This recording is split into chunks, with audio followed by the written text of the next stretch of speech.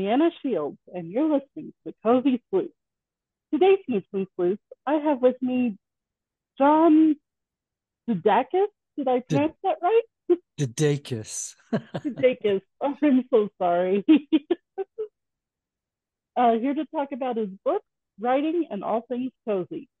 Would you like to introduce yourself to my Snooping Sleuth, John?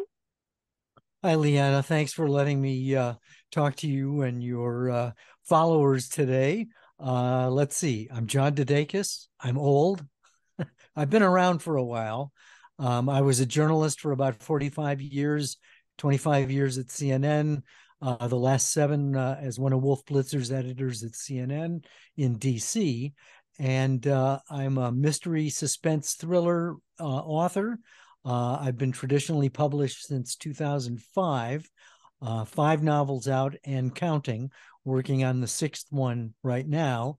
And I'm also a manuscript editor, a writing coach, and my protagonist is a young 20-something young woman who goes into journalism. Wow, that is so impressive. Quite the background. Well, as I say, I'm old. So, is anything inspired by your actual life?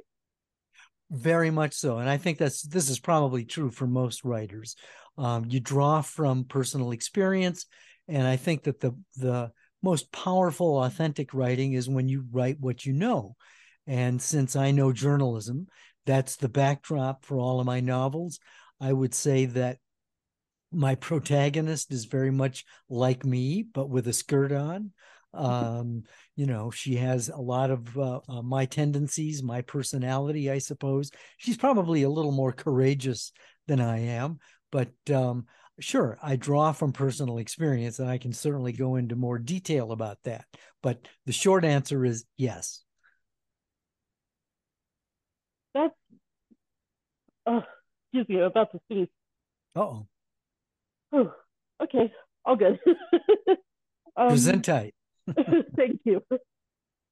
That is impressive, and I agree with the writing what you know, and also the characters being a little bit more courageous.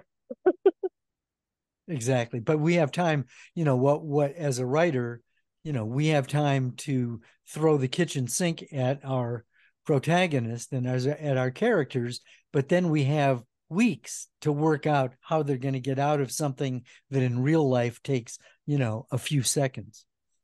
That's true, true. With my main character, I actually gave her a love of old movies. I am a huge old movie fan, Uh-huh. and so it was fun to just have a character that could quote my favorite old movies at the drop of a hat. Right, exactly. You're drawing from personal experience, and so that makes it more authentic. True.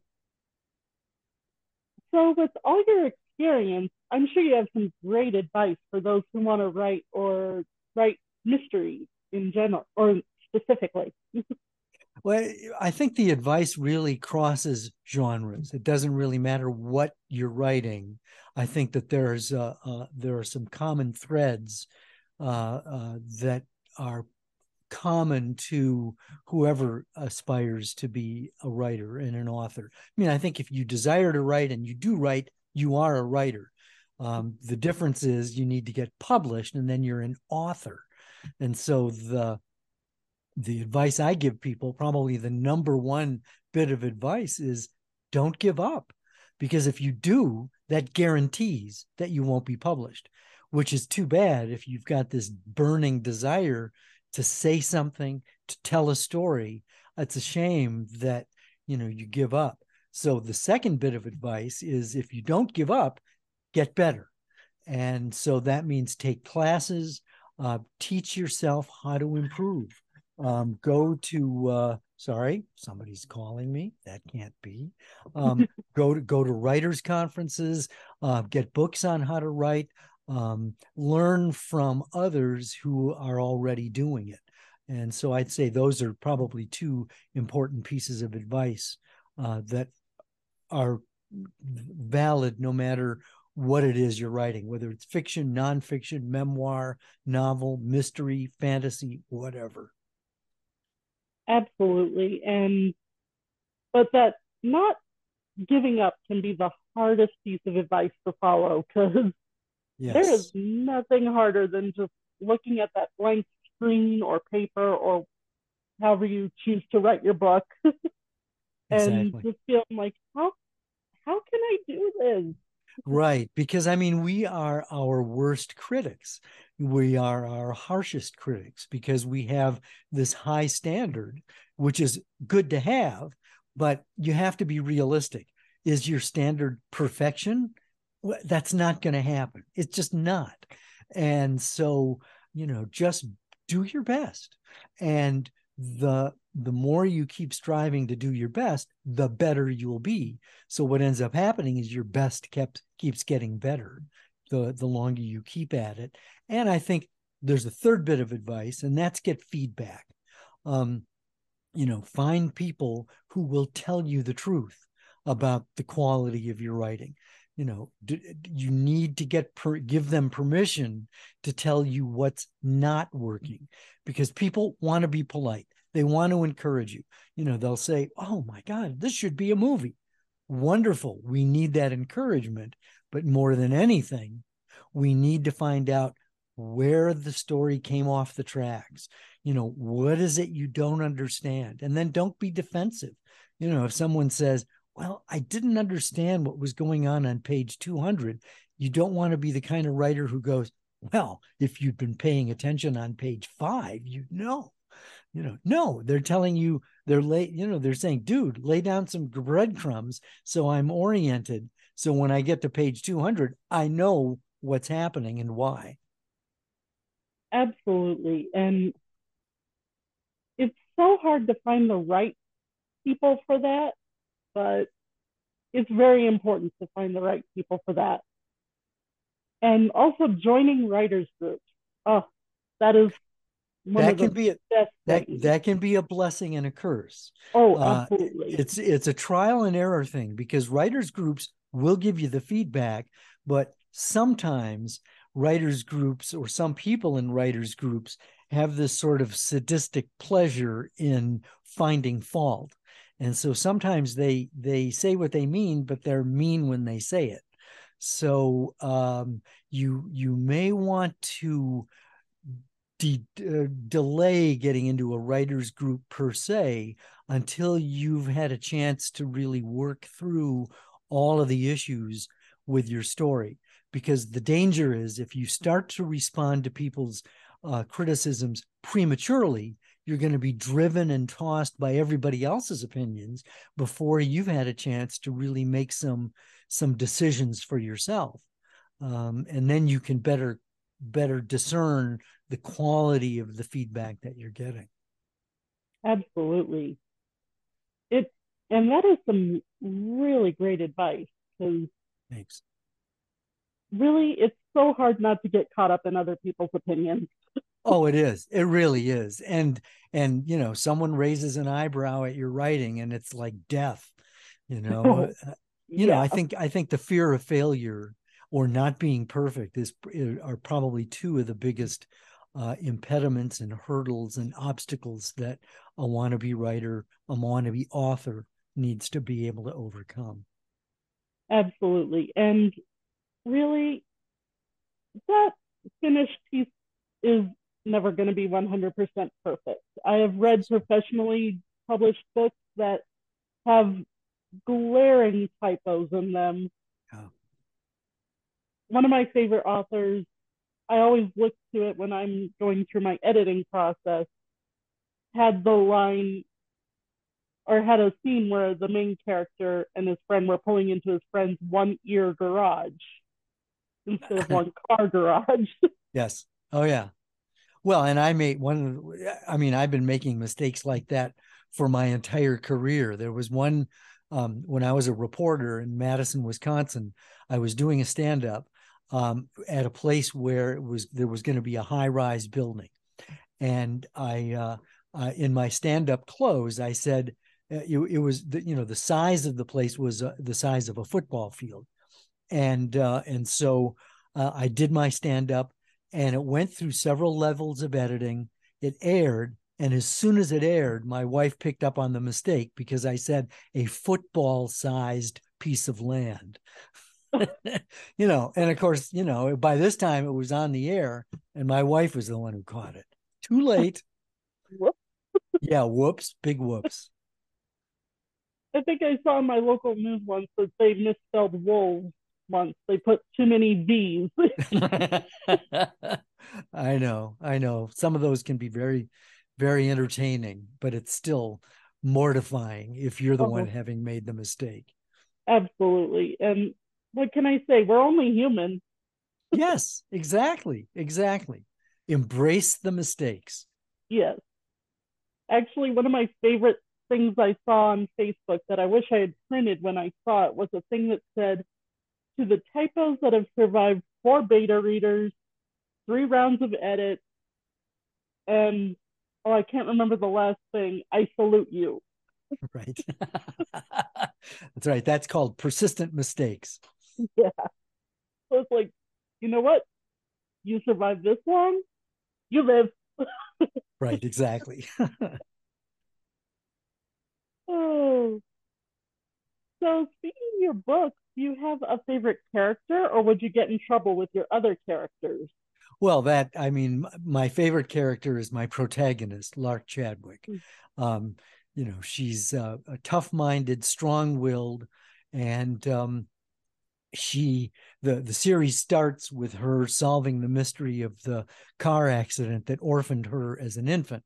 And so the story begins when she discovers the body of the aunt who raised her from infancy.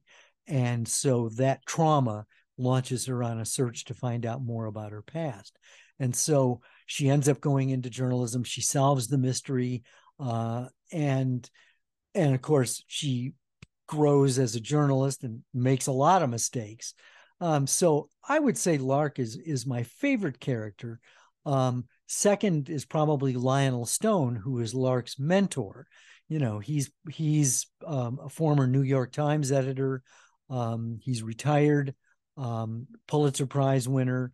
So he's got a lot of experience, and Lark is sort of the daughter that he doesn't have anymore because his daughter died in a mountain climbing accident. And so, there's a special bond that they have between them. And so there's friction, because he's her editor, but there's also great affection. But he's kind of crusty old school, so showing affection is not easy for him. He's very good with anger, um, but so is Lark. That's one of her shortcomings, and impulsiveness.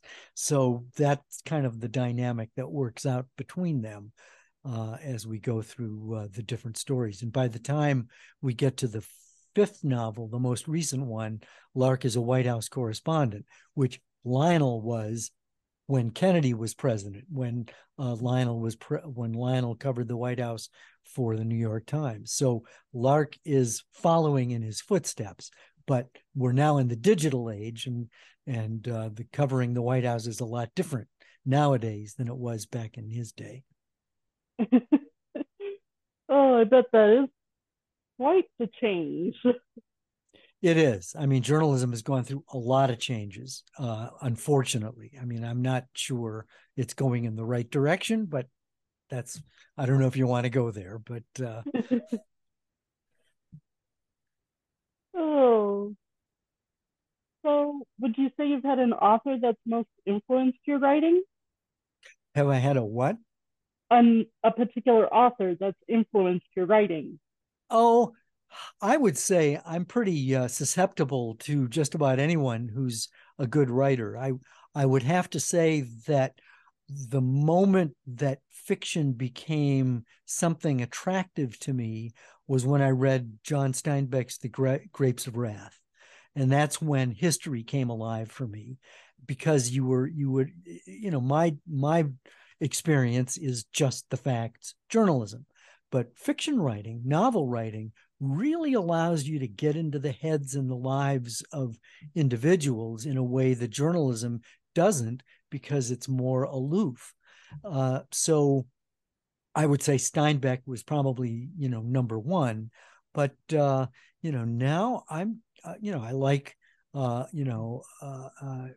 Michael Connolly and people like that. I mean, there are a lot of people. You don't have to throw a stone very far in a bookstore, especially in the mystery section, to come across excellent writing. Oh, absolutely. It's it's amazing the power of a great story. I I love fiction for that reason. Right, exactly, and what's nice about writing is that time is elastic. You can take 1,000 words to describe 1 second, or you can take one page and describe 1,000 years. And you can time travel. I mean, there's so many different ways, to tell a story. So yes, there's a lot of elasticity in the way we write. Yeah, uh, Tolkien, who's always one of my favorite authors, just had beautiful just prose and the way he wrote and descriptions. C.S. Lewis was amazing. Then, of course, there's my favorite genre, cozies, where somehow these authors manage to bring alive community Yes. in Mhm. books. Yes, relationships. The traditional cozy is it's a village or a small area, a small environment, and so part of the richness of those stories are the relationships that develop among the people. It's not so much of the anonymity that happens in a bigger city. Exactly. And it's fiction is just fun. It is. It is. You get to make it up. I mean, and that was a hard thing for me to do because in journalism, it's a firing offense to make things up, unlike what some presidents will tell you. And so it took me a while to get the courage to because I was drawing from personal experience, but I no longer had to doggedly stick to the facts. I could change I could change locales. I could change names of cities. I could embellish and exaggerate. So it was very freeing to be able to write fiction. Yeah, or you can even create a fictional city. You can, Yes, yes. Oh, absolutely. In fact, some of my stories are set in real places, but for the sake of the plot, I've changed the name of the locale because I've changed some of the geography of the place. And anybody who knows that community will know, well, that's not right. Well, of course it's not because I changed the name and it's fictional now. right. With me, I created a small town that's like 15 minutes between two very real cities in Colorado, Right. and So it's fun. it's right. So you give people some touchstones, but at the same time, you have the freedom to create a whole new area and make it believable. Right. So getting back to you, guest of honor, if you and your main character sat down for coffee or whatever your preferred caffeine intake is, what would they get and what would you get? Ooh. Well, if I were meeting with my protagonist, she would probably have wine. I'd say a Cabernet. Um, Sometimes, though, she would go to a dive bar and just have a beer. Um, and I would probably have, oh, I don't know, a Corona maybe or a Stella or, you know, a beer, I guess. I'm a beer guy, sometimes wine. Oh, she sounds like a hardcore woman. Oh, I don't know. She's got some vulnerabilities that she tries to hide. Um, you know, she cried a lot in the first novel, Fast Track, and I had to actually edit out some of that. I'm going, geez, come on, girl, Um, so she's had to, you know, be a little stronger than she'd like to be. And she's a woman in a man's world. In fact, there's a scene where she has an argument with her editor, Lionel Stone, and this is ripped from reality because when I was at CNN in Atlanta, I was a writer at this time. And back then, the newsroom was the backdrop for the anchor set. And so you could see us all in the background, and they had circular pods. The editor sat in the middle, and then the writers and producers sat on the outer rim of the pods. And so it was an open newsroom, and you could hear everything that was going on. And so I was listening, and I heard two women talking over my left shoulder. Both of them were producers. One had just produced a show that blew up. Everything that could go wrong did go wrong. And so she had been called into the senior producer's office, Mr. Big. And he just reamed her out, told her how terrible she was as a producer, how it was all her fault. So now she's back in the newsroom telling her girlfriend all of the stuff that went on, and I'm listening to what's going on. And at one point in the conversation, she was describing this power dynamic with Mr. Big. And she said to this woman, she said, I told myself, you will not cry. You will not cry. And I'm going, oh, baby, if I were in that situation, I would have been saying to myself, you will not punch him out. You will not punch him out. But that's what I learned. One of the things I learned about being a woman, and that is in a power dynamic like that, she felt that she had to be strong. And so that moment is ripped from reality. And so when Lark is arguing with Lionel, there's a moment where Lark says to herself, you will not cry. You will not cry. And it's ripped from reality. Oh, wow. She sounds like a great character. I think so. I mean, it's an open-ended series. By the I'm working on the sixth novel now, and I'm not going to give too much of it away. But in this first draft, she becomes the White House press secretary, and so now she's gone from a college dropout. 3 years later, her career has steadily improved, shall we say, to the point where now she's at the pinnacle of her career. And talk about being a target. Oh, I bet. I've always wondered what is the hardest thing as a writer about writing a series? I don't. That's a good question, and I don't think anybody's asked me that one before. Um, I have to think about that. I mean, I don't know that it's any different writing a standalone or a series. In fact, if anything, a series might be easier because you already know the character pretty well. So it's not like you're starting from scratch. You already have a certain fact base, and experience. So there's already a lot to draw from.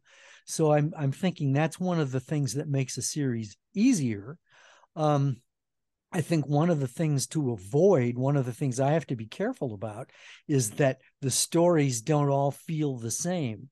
It's very easy to keep throwing the same things at your character and so there's too much of a sameness to it, a familiarity. And so I think probably, the big thing I'm trying to be aware of is to make the stories different, so that they're compelling and interesting and not predictable.